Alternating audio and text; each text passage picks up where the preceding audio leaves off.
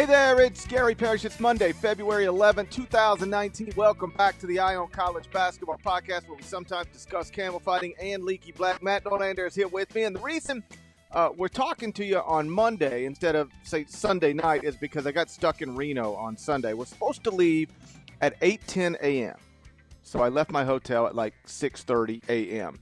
We actually didn't leave Reno till like 2:50 p.m., sat on the runway for nearly 3 hours, missed every connection back to Memphis and Atlanta, except for the very last connection. Got home around 1:30 a.m. Now I'm doing this podcast. Then I'll do my radio show. Then I'll fly back to New York tonight after being in my actual home for like 9 total hours. So I'm just as chipper as can be on this Monday. Norlander, how you doing?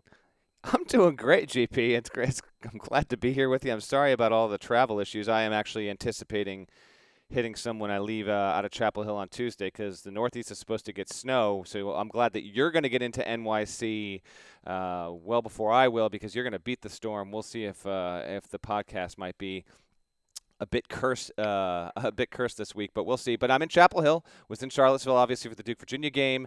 I'm actually this is a podcast first. I'm recording my end of the podcast from the exact dais podium, if you will, where Roy Williams will speak tonight, along with Tony Bennett in the UNC press room. So Carolina has been tremendous in helping out CBS Sports in advance of the game. Talked to Roy Williams earlier today. You can watch that on HQ. We'll have coverage there tonight as well. So that's where I'm at right now. I am getting a little bit hungry, but we got to get the podcast to the people. We hear you. We know people are reaching out. Thank you for your patience. It's now in your ears, and we'll get more to you this week. But GP, where do you want to start here? Let's just start where you were on Saturday. That was John Paul Jones Arena. Final score, Duke 81, Virginia 71. It was, on paper, the biggest game of the weekend, and the Blue Devils did not disappoint. Zion dunked. Zion blocked. Zion finished with 18 points, 5 rebounds, 5 assists, 3 steals, 3 blocks. The Blue Devils win by 10, completed the regular season sweep of Virginia. They're now 21-2 overall, 9-1 in the ACC. You were there. I will now accept your opening thoughts on Duke's impressive road win. Extremely impressive. Obviously, the way the game played out was beyond what anyone could have predicted, and I mean anyone, just because when you average 30.8% from three-point range across 21 games, and in game number 22, you are hitting above 60% and taking more than 23s on the way to doing that, that is the definition of aberrational. It is the exception to the rule. But regardless, I don't think we're going to see a game again this season where Duke hits 60% of its three-pointers if it takes more than, say, 10 in a game. But we did see when Duke is playing at that level, it is hard to argue against, and there are plenty of amazing teams right now. But if you're telling me that Duke, the number one shot blocking team, the number two team in stealing, top 5 offense and defense, with all that athleticism, operating at that level, there's just no one that can match that. I think, and I wrote that on Saturday, I think that they are on a different plane when they play like that. The question is, how often will we get it again? I mean, that game was so impressive that heading into it, Virginia was ahead of Duke in many metrics, not all, but many. And then afterward, obviously, Duke is now, from a metric standpoint, across multiple ones, the number one team in college basketball. So exceedingly impressive. I have to mention Zion's block because I was sitting, so I was on that side of the court, but you're just a little bit off the floor at Virginia, and my angle was actually perfect. I was sitting next to Clinton Yates from ESPN, and we saw Hunter get the ball, the kind of the skip pass over there, and the television angle is great, but from our vantage point, it did not even seem possible that he was going to swat it to the point where it really looked like from our vantage point he materialized out of nothing. Like he was suddenly there, and then that was the breath was taken away from pretty much everyone in the building. An incredible moment. Zion obviously has had, frankly, he's had about 30 NBA draft highlight reel caliber plays. I think that is his number one play of the season. Don't know if he can usurp it, but if there's anyone who can usurp that kind of play, it is him. Of course, LeBron James was sitting on the opposite side. He was in the building with Rajon Rondo. Quick funny note, Parrish. They mentioned at one point during a commercial break, and please welcome LeBron James. And there's this applause. Rondo is sitting next to him, and he doesn't get announced, and he just has like the typical Rondo face on. It was it was kind of funny because he's like this really, really good, like longtime NBA vet. He gets no love inside John Paul Jones Arena. I got a quick thought on Charlottesville, but I'll wait for that afterward. That was my broad takeaway. I'm not selling on Virginia either. Still a top 3 team in college basketball. We'll get to the UVA-UNC stuff in a minute here, but that was more about Duke really tapping into something that it hadn't and being all the more impressive in doing so. Well, when they're going to make 13 threes, forget about it. I don't know that they're actually unbeatable, but they seem unbeatable because they're just excellent at everything else. Top 2 in offensive efficiency, top 5 in defensive efficiency. The only real 2 troubling things, when you break them down statistically, is they shoot 32% from three-point range, which ranks 285 in the country. They shoot 67.7% from the free throw line, which ranks 277th in the country. And yet they're still one of the most efficient offenses in the country. And so what that suggests is that they're awesome at everything except those things. So when they're going to be awesome at that thing, shooting from the perimeter, just forget about it. You're lucky if you can stay within 10. And so anytime you tell me Duke's going to shoot the ball like that, I will tell you Duke's going to beat literally anybody by double digits. That's how talented they are. And as for Zion's block, I've watched it a million times at this point. He does come out of nowhere. It does. The reason it seemed to you like he had no shot to block the shot is because 99.999999999% of humans have no shot to block that shot. Almost anytime you see a perimeter jump shot blocked, it is because the person blocking the shot is not normal. Because jump shooters know what they can get off and what they can't get off.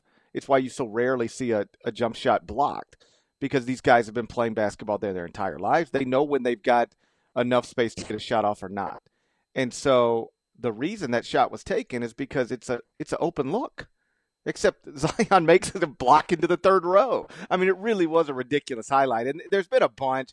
I still think the coast-to-coast crossover, was it Ty Jerome, and then dunk on Jay Huff was pretty great, but undeniably that block was something. It was something, and it also is a little bit of a microcosm of Duke's season so far in that, R.J. Barrett was more the reason Duke won the game than anyone else. Now, Trey Jones, I got to stop calling him Tyus on podcasts and in print.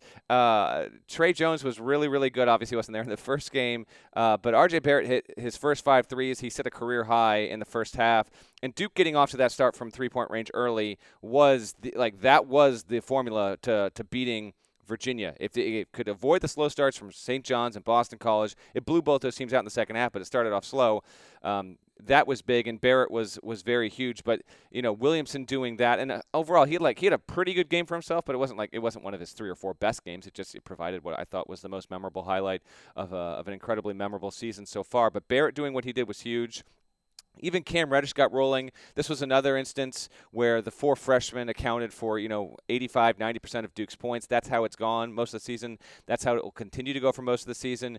As for UVA, the speculation about whether Ty Jerome would play or not, as we got closer and closer to game time, while nothing was official, I did feel like that was an inevitability.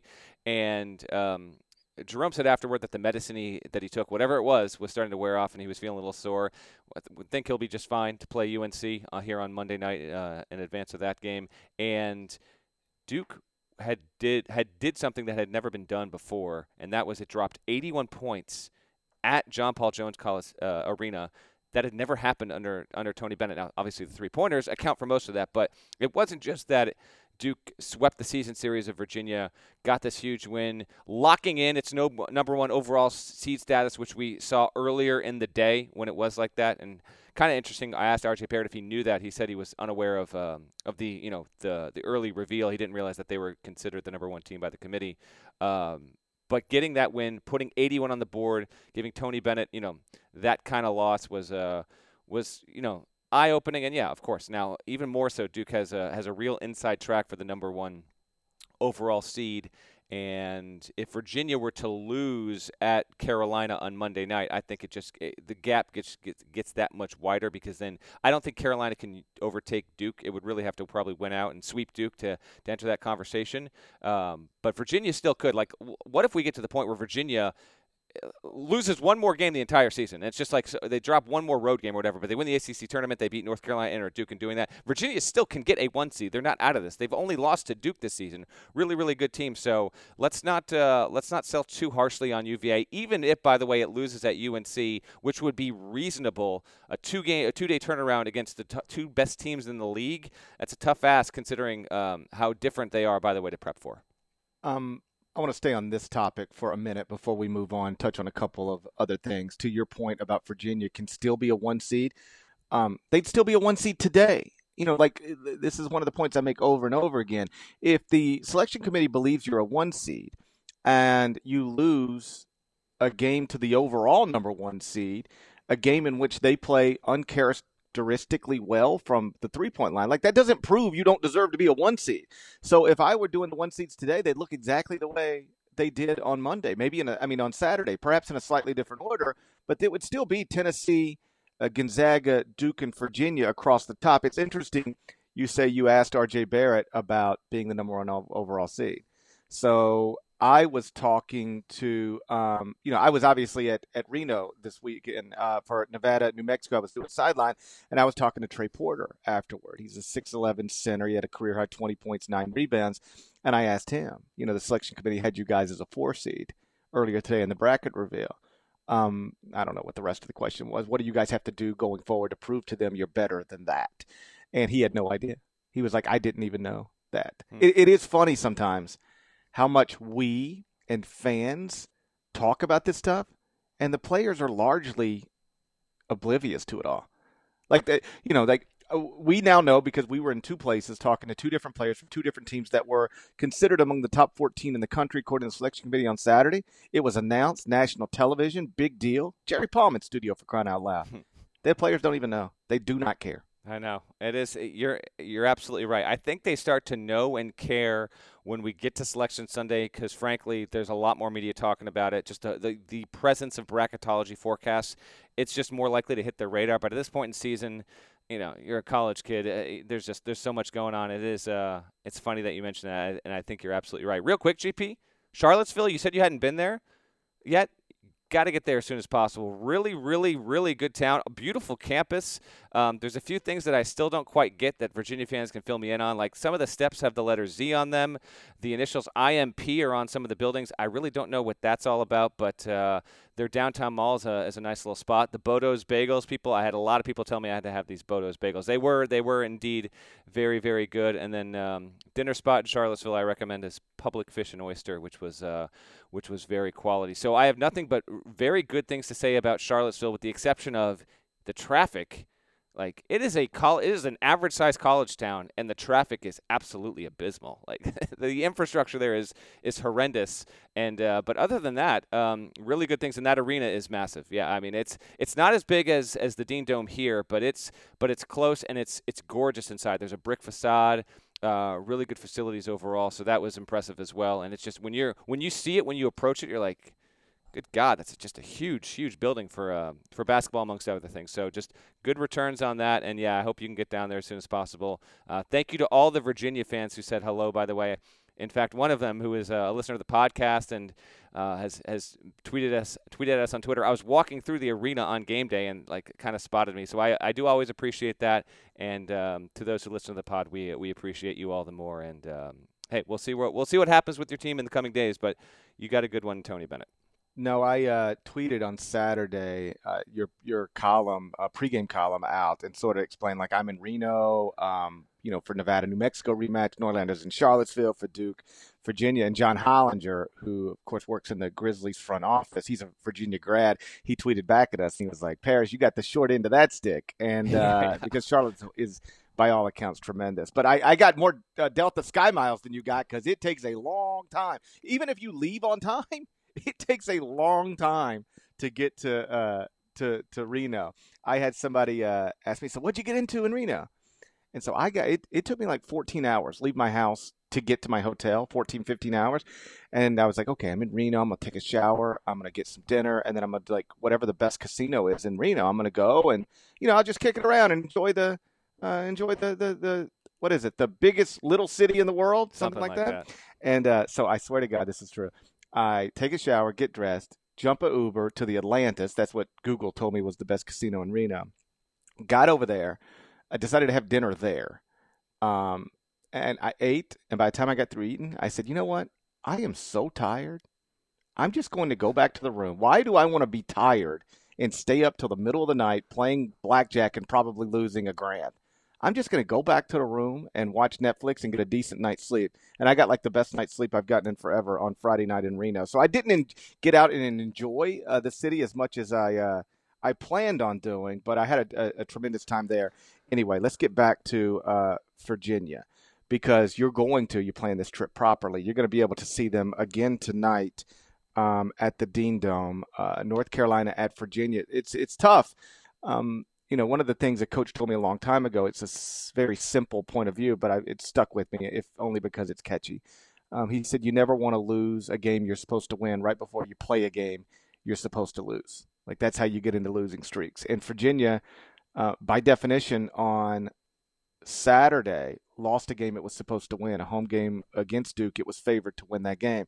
Now, I think the line is actually a pick-em, North Carolina at Virginia, but still, you don't want to lose a game before you have to go to North Carolina. We've seen Louisville win there this season, so North Carolina's been a little inconsistent at home.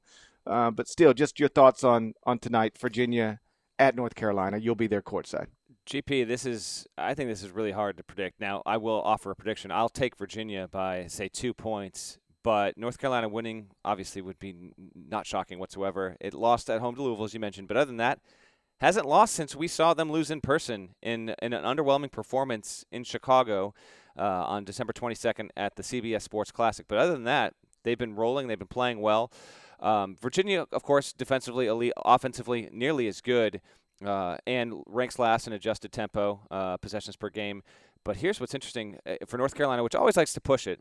And I got a chance to sit down and talk with Roy before we did this podcast. He actually said, my teams never play as fast as I wanted to play. Like, there is no speed that is too quick in the eyes of Roy Williams when it comes to his teams. But this is the fastest team he has coached since he was at Kansas in 2001, 2002 in terms of adjusted tempo and raw efficiency, raw possessions per game. So they can really go. A lot of that is because of Kobe White.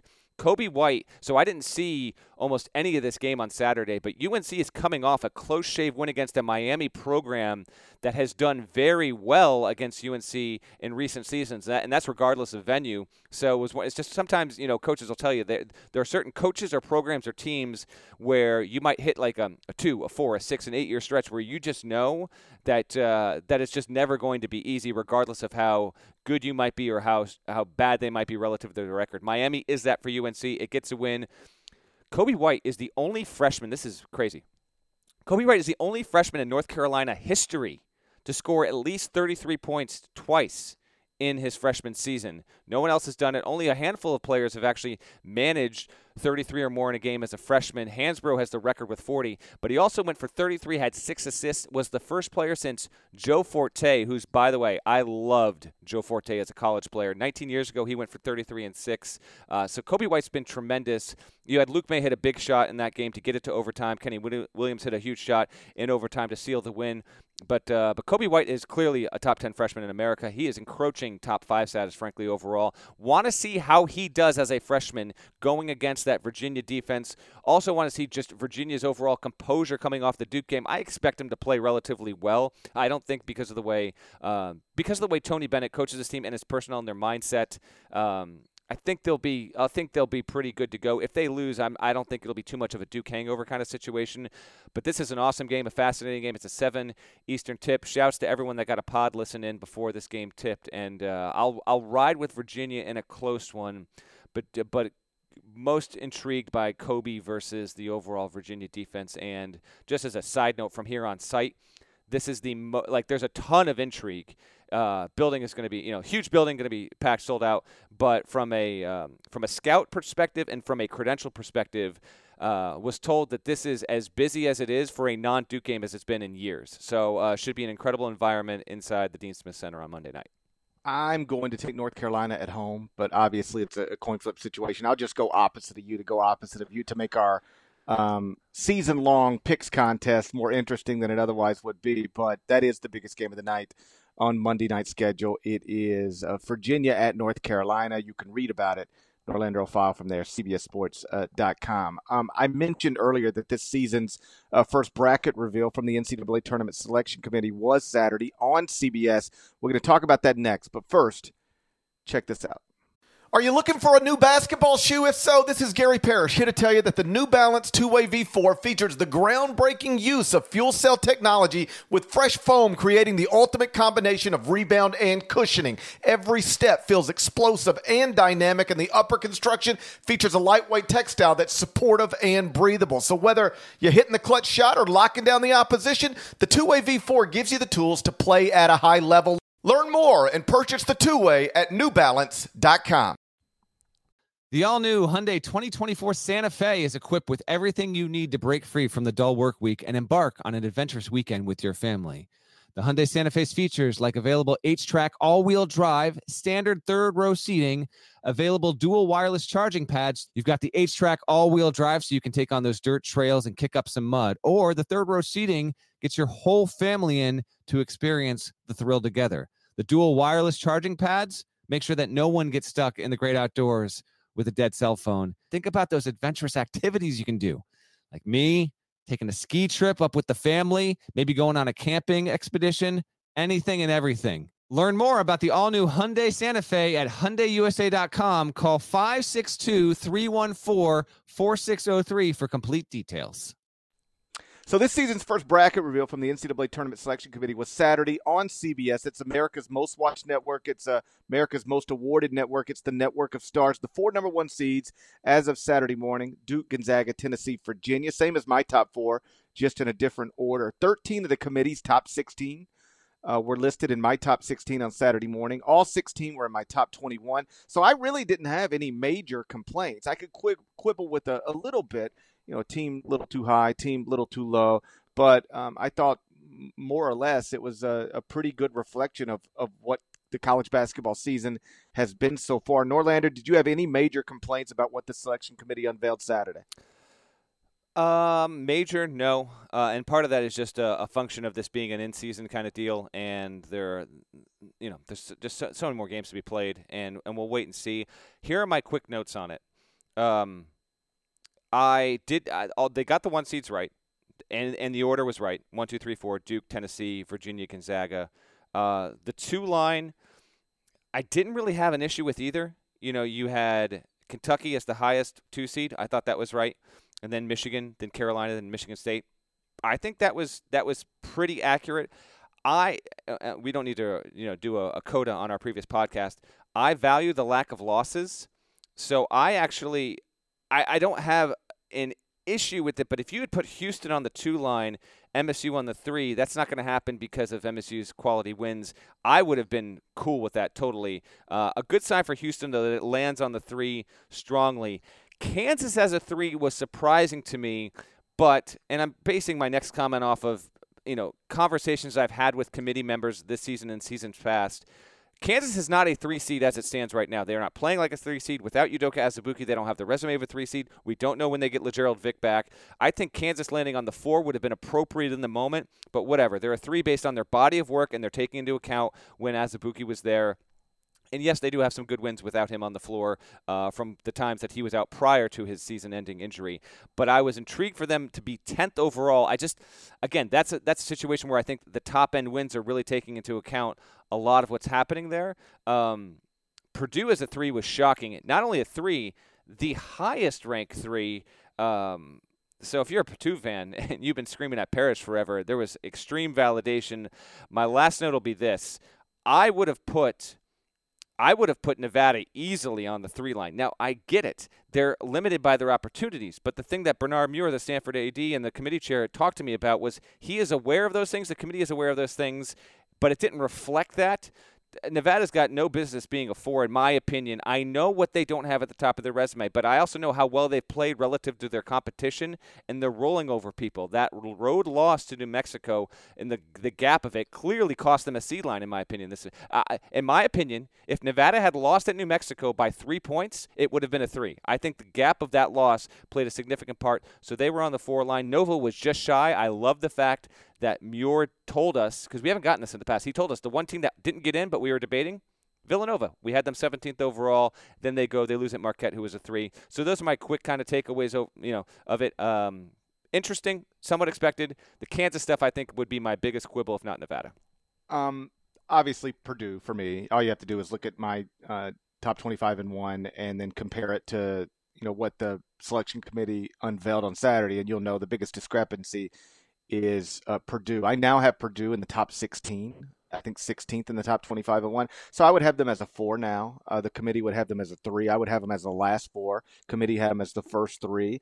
But they are undeniably playing well. I think they are 11 and 1 in their past 12 games. That stretch includes victories over Michigan State, Iowa, Wisconsin, and 5 of their 6 losses on the season are to teams that are in the top 25 at KenPom. And so they've really put together a nice resume. The only thing you would call a bad loss would be a neutral court loss to Notre Dame. And that is a bad loss given what Notre Dame is this season. But outside of that, they've been rock solid. And so I don't have a big issue with Purdue being the 9th overall seed, a 3 seed according to the committee. It's not where I would have had them, but I can certainly understand the logic. To your point about Houston, great sign for them because, you and I both value lack of losses. The loss column matters to us. I've never been certain that it matters as much as it should to the selection committee, but when Houston is placed as the 11th overall seed by the selection committee, which makes them a 3 seed, then they go out and add on Sunday. So that's unveiled on early Saturday. On Sunday they go out and add a quadrant 1 win over Cincinnati. So wherever their standing was with the selection committee on Saturday, it's got to be better as we sit here and talk on Monday morning. And so that's obviously good stuff. To your point about Nevada, and we'll get into them a little bit more in a second, but that's the thing people say. Well, they don't have a single win over a ranked team. Okay. And tell me how they could have got one. What were they supposed to do? They scheduled as aggressively as they could in the non-league. Loyola hasn't been as good as they hoped. USC hasn't been as good as they hoped. Arizona State hasn't been as good as it hoped. So when you just sort of, without context, scream that Nevada hasn't beaten a ranked team or hasn't beaten a top 40 KenPom team, okay, but if I gave the same schedule to the Golden State Warriors, how many top 25 wins would they have? 0. They're not there to have. You can't get them. Would you then, make Golden State a 4 seed?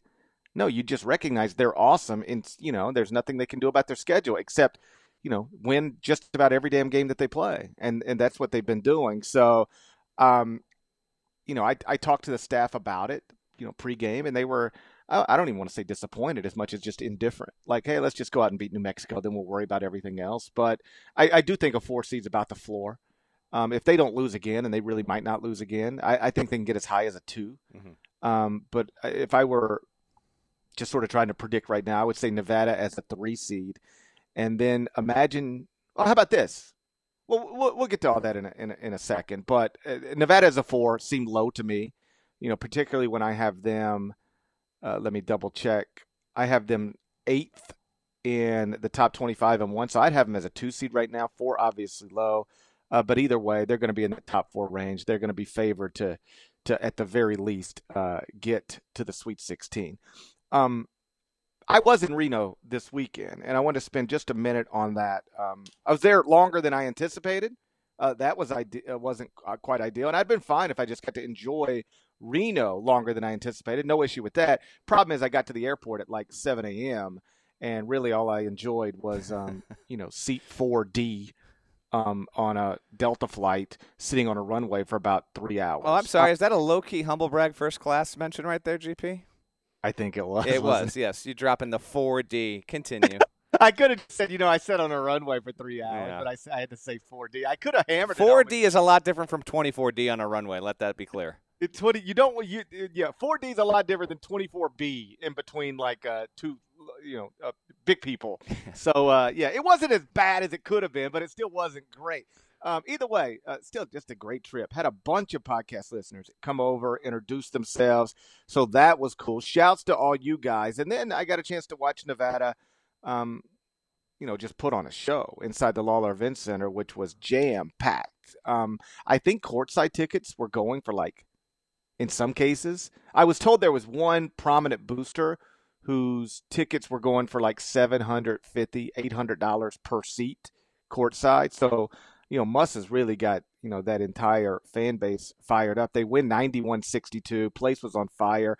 Got to spend a lot of time with Muss and his staff pregame. It's funny, we hear about these coaches, or either we see it with our own eyes, who are wound so tight, pregame. As well as I do. There are certain coaches that you couldn't even try to say hey to them pregame. They're just so just wound up. Whereas pregame after shoot around was maybe, I don't know, mid-morning. And, afterward Muss was like, so what time are you getting back to the arena? I think tip was at 3 local time. And I was like, I don't know, probably about 1:30. He's like, all right, just come back to the office. And I was like, okay, what will you guys be doing? He's like, I'll just be bored watching games. So if you want to hang out, come hang out. And so we just hang in the office up until about 15 minutes before the game. 20 minutes before the game, just very loose. And I know Muss can be wound up on the sideline, but pregame he was just very relaxed. His staff was very relaxed. I got to spend a lot of time with them. And we did talk a little bit about the bracket reveal, because even though I mentioned Trey Porter had no idea what it was, the staff was very aware of it. They noticed that they were a 4. Let me ask you, what I told you, I think the ceiling is probably a 2. The floor, barring bad losses, is probably a 4. Where do you think Nevada ends up on Selection Sunday? My guess is a 3. I think Nevada will lose once more, but whether that's in the tournament or if it's at Utah State, one of those two, they'll lose. And given how other teams are going to take losses around him, I think there'll be a 3. A 2-loss Nevada team, to me, I would probably put as the low 2. As happens in most seasons, there's also a weird thing where they're going to try and balance the bracket, still give some credence to geography as well.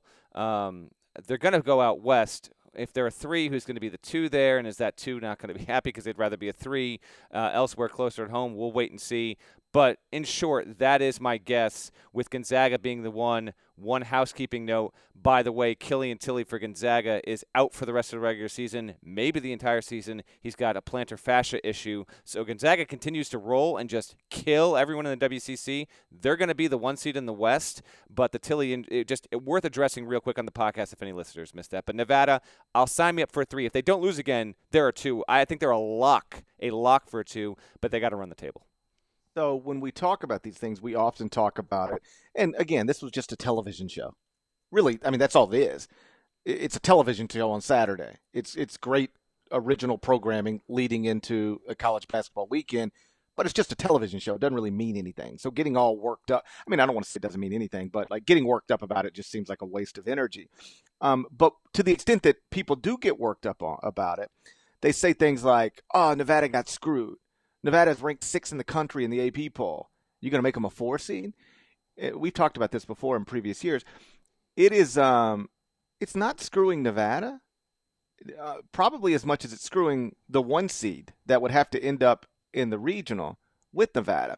Because can you imagine being a 1 seed, whether it's Gonzaga, Duke, Virginia, Tennessee, and now in the Sweet 16, you've had this amazing year, and in the Sweet 16, you're playing a Nevada team that probably won more than you did last season, probably won more than you did this season, is more experienced than you, is I don't know about more talented, because nobody's more talented than Duke, but I mean, they've got 23-year-olds, they've got a 5-star freshman, they've got the all-time leader in Mountain West double-doubles. I mean, Martin twins, who either of whom could have turned pro last season, decide to come back to school. That is a scary 1-4 matchup. If Nevada's really going to get a 4, you got to play a team that has been dominating the competition all season long and is only a 4 seed because of league affiliation. And that would be the only reason. I think you take Nevada right now. You put Nevada in the Pac-12, they win the Pac-12. You ready for this? Put Nevada in the Big 12. I think Nevada wins the Big 12. Agreed. And you're only going to get they'll only get a 4 seed based on nothing more than their league didn't give them opportunities to get quadrant 1 wins. Their non-league schedule, even though they tried, didn't give them the opportunities to get enough quadrant 1 wins to be able to get the seed that their talent level, that their accomplishment level probably requires. That's scary for the 1 seed that gets paired with them if they are indeed a 4 seed. Yeah, I'd be surprised if that happened, but you're right. And if we got that, that would be that'd be something. I'll be intrigued to see how the West just shakes out in general, because you'll have 2 teams out West that are worthy, and then the other 2 are just going to get shipped out of the region entirely. So we'll see. We'll see. You mentioned Houston. Yes, clearly got a big-time home win over Cincinnati. Might Nevada be the 3, Houston the 2, Gonzaga the 1? I think that's possible. We'll wait and see. And then Marquette, by the way, got the win at home over Nova late after, it was in the top 16 as it should have been. Nova just on the outside looking in. And it wins in part because, frankly, it got a little bit lucky. Phil Booth missed a layup that I think he'd make more times than not. Doesn't matter. Marquette wins. A big win for them. And just to wrap this, K-State fans, we know you're probably frustrated right now because you got a 2-game lead in the Big 12 and you weren't even in the top 16. But let's just see what comes here in the next week or so. Rest assured, Kansas State fans, if you win the Big 12 regular season title and you do so by multiple games, which I don't think will happen, but if you did, your seed is going to be quite nice come Selection Sunday. You will guarantee you'll be in that top 16. So Tuesday night, there are 3 ranked teams on the road against teams that are also ranked. So I'm going to give you the 3 games, and then I want you to tell me which road team you will take to win.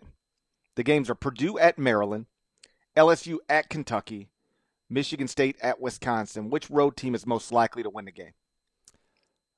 I'll take Michigan State against Wisconsin. That's all real tough, GP. Purdue won again, by the way. It's won 8 straight, so it's a game at Maryland. Like, that's tricky. I like Maryland's talent. I'm going to take the Terps to hold on and win at home there and create a bit of even more of a clog, I think, in the Big Ten, particularly if Wisconsin wins. Like, if Wisconsin beats Michigan State, Maryland beats Purdue, the top end of the Big Ten, it's got more mystery than I think we thought we'd have, which is fun. I like that. You know what? You got a league that's probably going to send 8, maybe 9. Things got to break the right way, though. Like, Indiana losing again is hurting its case.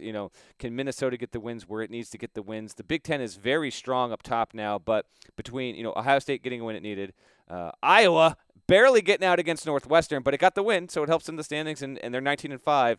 But you're seeing just between Minnesota, Indiana, Nebraska loses. I mean, Nebraska's just, its case is just, it's crazy. They're 36 in Ken Palm, and they're second worst team in the league standings. It's wild what's happening there. But anyway, I'll take Michigan State. I think of those 3 you mentioned, though, by the way, LSU Kentucky might be the best of those games, but I got to take Kentucky to hold serve at home and beat an LSU team that won again over the weekend, and they are definitely another one of those teams like Kansas State has to be considered just knocking on the door, just on the outside. I figure it was probably in the top 20 of the committee's rankings, just didn't make the top 16. I think LSU's 12-1 in its past 13 games. The lone loss being a weird loss at home to Arkansas, but it was really only a 1-point loss. And if you look at their entire resume right now, LSU's, they've got 4 losses. One's an overtime loss, and one is a 1-point loss. So they are 19-4. They could very easily be like 21-2. That is an interesting game, and it's an interesting week for Kentucky because Kentucky hosts LSU, and then that's on Tuesday night, and then they host Tennessee, obviously, in just a massive matchup on Saturday. And so that LSU Kentucky game might be the most interesting game of the 3, if only because I feel like at this point we've seen everybody in the Big Ten beat everybody else in the Big Ten. Like, it's like whatever. Like, whatever happens with Purdue, Maryland is just like, it won't be shocking. Whatever happens with Michigan State, Wisconsin won't be shocking. But at least the SEC game, LSU at Kentucky, gives us an opportunity to see one of 2 things. Either LSU pull off an upset at Rupp Arena and really launch itself into the national conversation. I think get its first big signature win of the season, or Kentucky gets another quality win and continues to roll really since the night it got destroyed by Duke in the Champions Classic. LSU will be the most significant underdog in these three games, though. I think KenPom's got Maryland as a 1-point winner over Purdue and Wisconsin as a 1-point winner over Michigan State. But I'm actually going to agree with you. If I've got to pick one of those road teams to win, I take Michigan State at Wisconsin. We've seen, obviously, Wisconsin be good this season, but it wouldn't be shocking to me to see Michigan State go into the Kohl Center and win a game. We've seen them lose there twice already. I think once to Purdue at home, and then the other one was maybe to Minnesota at home. And so I do think that Wisconsin is clearly good enough to beat Michigan State, but gun to head, got to pick one. Give me the Spartans on the road. Okay, so we're in agreement there. Unfortunately, I was hoping disagreement. All right, a couple quick things before we wrap up with some interesting recruiting news. I got to mention just these few things over the weekend because I don't know how often we're going to mention these teams the rest of the season. Northwestern, there were some crazy collapses. Northwestern should have won at Iowa, and it didn't. It blew a huge lead in the final 3 minutes. UCLA fans wanted Steve Alford out, and it's not making a difference. Okay, UCLA blows in an insane lead at home against Utah. Like I thought. Going to stop at blows, like UCLA blows, period. Well, that and this, I mean, it is crazy. It was one of the most ridiculous collapses we've seen, and we've actually had a few games this season where some teams have had some crazy collapses. So UCLA dropping, I mean, it was up like 15 points with less than 4 minutes to go. It's just crazy. And then, but the roughest loss of the weekend. Stop you there for a second. So I'm on the plane traveling home. And I see somebody tweet, and I'm trying to make the best of my time. Like, this day is terrible because, again, I left my hotel room in Reno at 6:30 a.m. I got into my home last night at 1:30 a.m. So I'm like, this day is terrible. I'm just going to catch up on Netflix and try to get as much work as I can done. And so I see somebody tweet, I was down 4 minutes to go. So I immediately go in and adjust the top 25 a quarter. Like I write the little comment that Iowa lost and I dropped them down to wherever I dropped them down to, and then I fell asleep and I woke up, and this is how I could have got caught. Like those dummies get caught all the time that on the poll attacks, they just miss something for whatever reason. And this is one where I could have got caught if I never rechecked the score because I had already adjusted for Iowa's loss. That's how much of a surprising come from behind win that was. Look at Parrish. Oh man, that would have been very entertaining if you had. I don't wish that upon you, but it would have been intriguing if that had happened. I'm due for one, but that's what I always tell people because every once in a while they pop off like, oh, Parrish wants to highlight other people's mistakes. Well, stop making stupid mistakes. These people are some of them are just like they just don't know what they're doing. Others are just like, hey, I made a mistake. I didn't realize that team lost a game. Well, knock on wood. But that's never actually happened to me. I've never not known the result of a game and had the rankings reflect that I didn't know the results of a game or that I had it mixed up. It doesn't mean that I might not have something that you would disagree on, but it's never been rooted in something incorrect. And last night I was at risk because I fell asleep on a plane thinking that Iowa had lost that game. And if I would not have gone back and checked that score this morning or late last night, the rankings would have reflected an Iowa loss when it was actually an Iowa win. I dig it. So Iowa gets it out. UCLA doesn't. Utah wins. That's just, it's just things can't change soon enough for UCLA. The toughest loss of the weekend has to go to Illinois State and Dan Muller. They lose on an absurd, and the story video is up at CBSSports.com if you haven't seen it. Missouri State, it's a scramble for the ball between Illinois State and Missouri State, and there's a half-court heave at the buzzer. Missouri State wins. It's not just that. Illinois State has lost 2 games in league play this season at the buzzer from half-court. When was the last time that has ever happened, if it has ever happened? You lose 2 conference games at the buzzer at half court, just insane. So thoughts with fellow Chicago Bears fan Dan Muller, who probably isn't even over the Cody Parkey stuff yet. And then lastly, 2 quick Pac-12 things. One, Washington loses at Arizona State, so Arizona State's at-large hopes, still faint, but they're out there. I mean, Washington State swept the Arizona schools on the road. I don't get the Pac-12 whatsoever, but hey, so it goes. Arizona State's still out there. And then we're not going to probably be able to talk about Colorado, Buffalo basketball the rest of the season, but Tad Boyle is a great coach to deal with. Just in terms of behind the scenes, he's very media friendly. Tries to schedule the right way. Can't get power conference teams to go to play at Colorado, but there has been a simmering, if not boiling, rivalry and just general dislike between Colorado and USC over the past couple of years, because Boyle went out and basically was like, we don't cheat. Some schools do, and basically took a shot at USC last season. So Colorado wins. And we almost had like a real dust-up between Tad Boyle and I think an assistant, maybe it was Adobo or something, in the handshake line.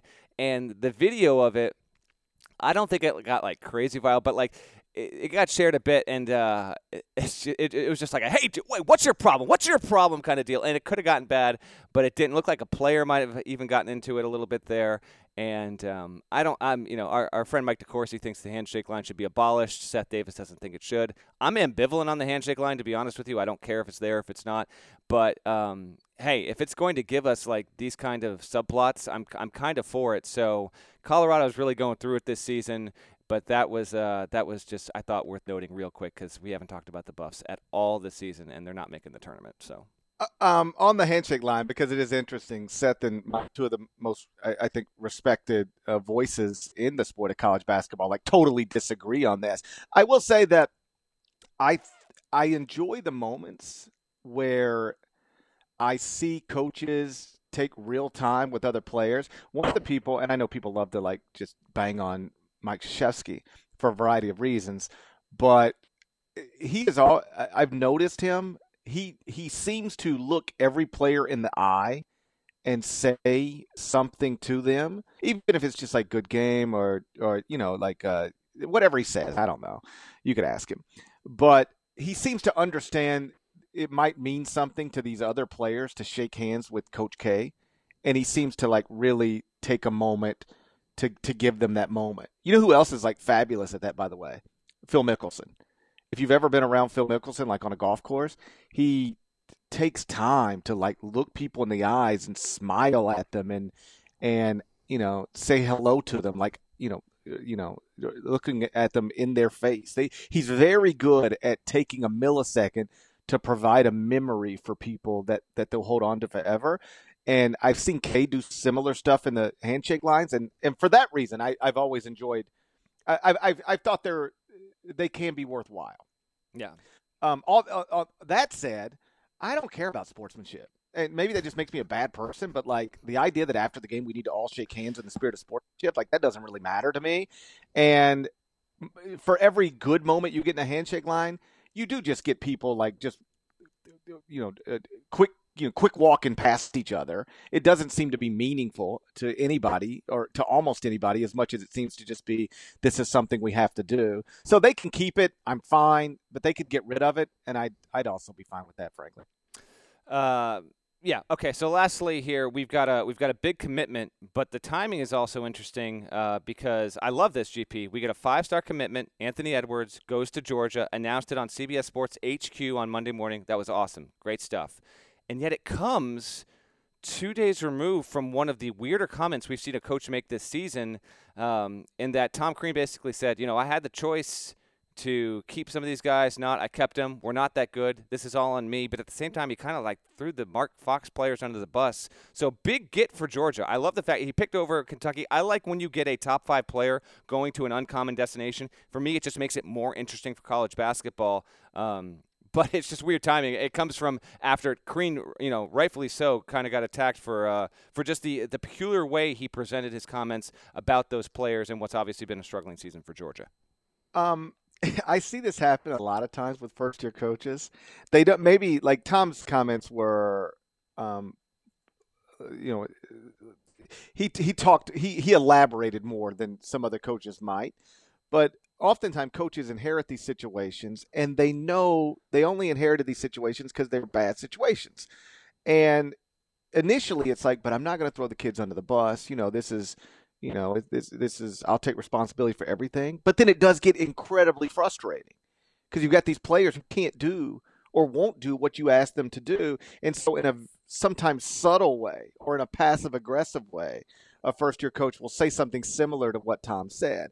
In other words, last week, so Memphis is up 11, I think, 15 minutes to go over Cincinnati. And then Cincinnati, Jaron Cumberland's just awesome down the stretch, and Memphis ends up losing the game. And afterwards, somebody asked about, Cincinnati. And he said, Mick's got incredibly tough players. He recruited those tough players. You have to recruit tough players. And it was just like the implication was, I got these Tubby Smith players who aren't that tough.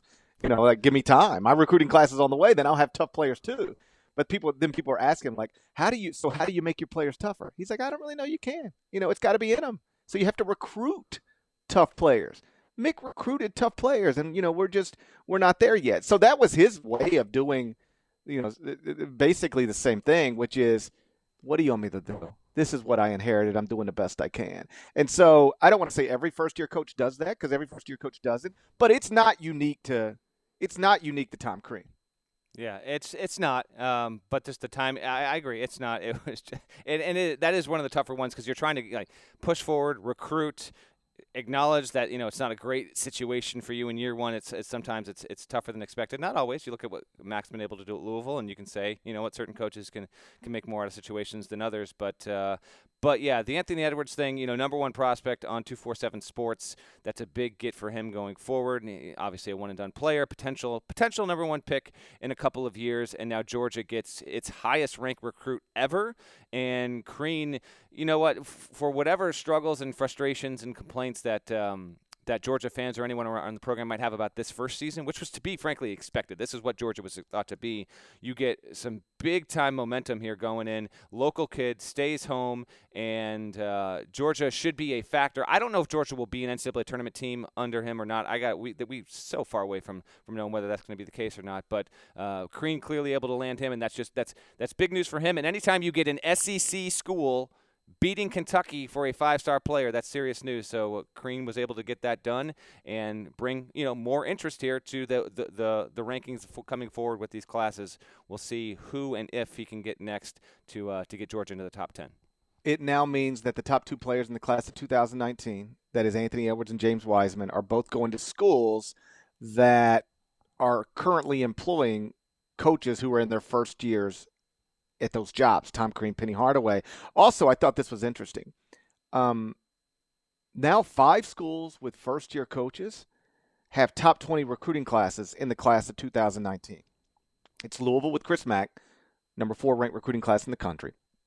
Georgia with Tom Crean, number 12 recruiting class in the country.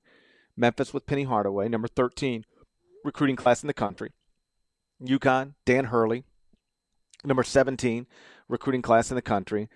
And Xavier with Travis Steele got the 19th ranked recruiting class in the country. So it's one of the things I've always said. Don't let a coach, particularly if you're a coach, if you're a fan of a quality program, do not ever let the coach tell you it takes time to build a recruiting base, or it takes time to get in there with recruits. It's not true. What I have found to be true over the years is that a coach's technically second recruiting class, because you got to remember, most of these guys get hired in March, and then they have to enroll a recruiting class that they build basically in the spring from nothing, and that is technically their first recruiting class. But the first real class is the second one they get. It's the one that they commit while they're coaching their first season. And what I have found to be true over the years is that guys who are going to be able to recruit at a high level, that second class, the one that is committed while they're coaching their first season, is usually a pretty good reflection of what they're going to be able to do. Archie Miller, second class at Indiana, great class. Will Wade's at LSU, great class. And now Chris Mack at Louisville, Tom Crean at Georgia, Penny Hardaway at Memphis, Dan Hurley at UConn, Travis Steele at Xavier, all putting together very good second-year classes while they are coaching their first seasons at their schools. And if I'm a fan of Louisville, Georgia, Memphis, UConn, Xavier, that's a good sign.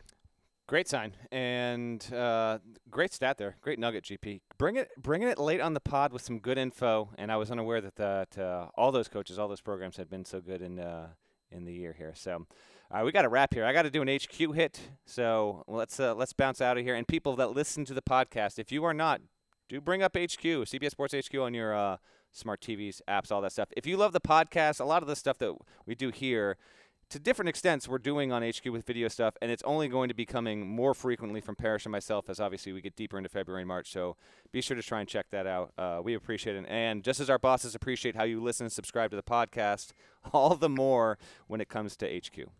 Shouts to Devin Downey. Shouts to Chester, South Carolina. Shouts to Terry M.F. and Teagle. He's the legend. Shouts to Larnell. We'll never forget about Larnell. And if you haven't subscribed to the Eye on College Basketball Podcast via Apple Podcasts, please go do that. Rate it favorably. 5 stars, nice comments. If you subscribe, you'll never have to ask, like a lot of people have done on Twitter early today, have you recorded a new episode yet? Because as soon as we get it done and loaded in iTunes, it's going to be right in your phone. So you'll have it as quickly as possible. Again, the reason we didn't have it last night is because of travel issues.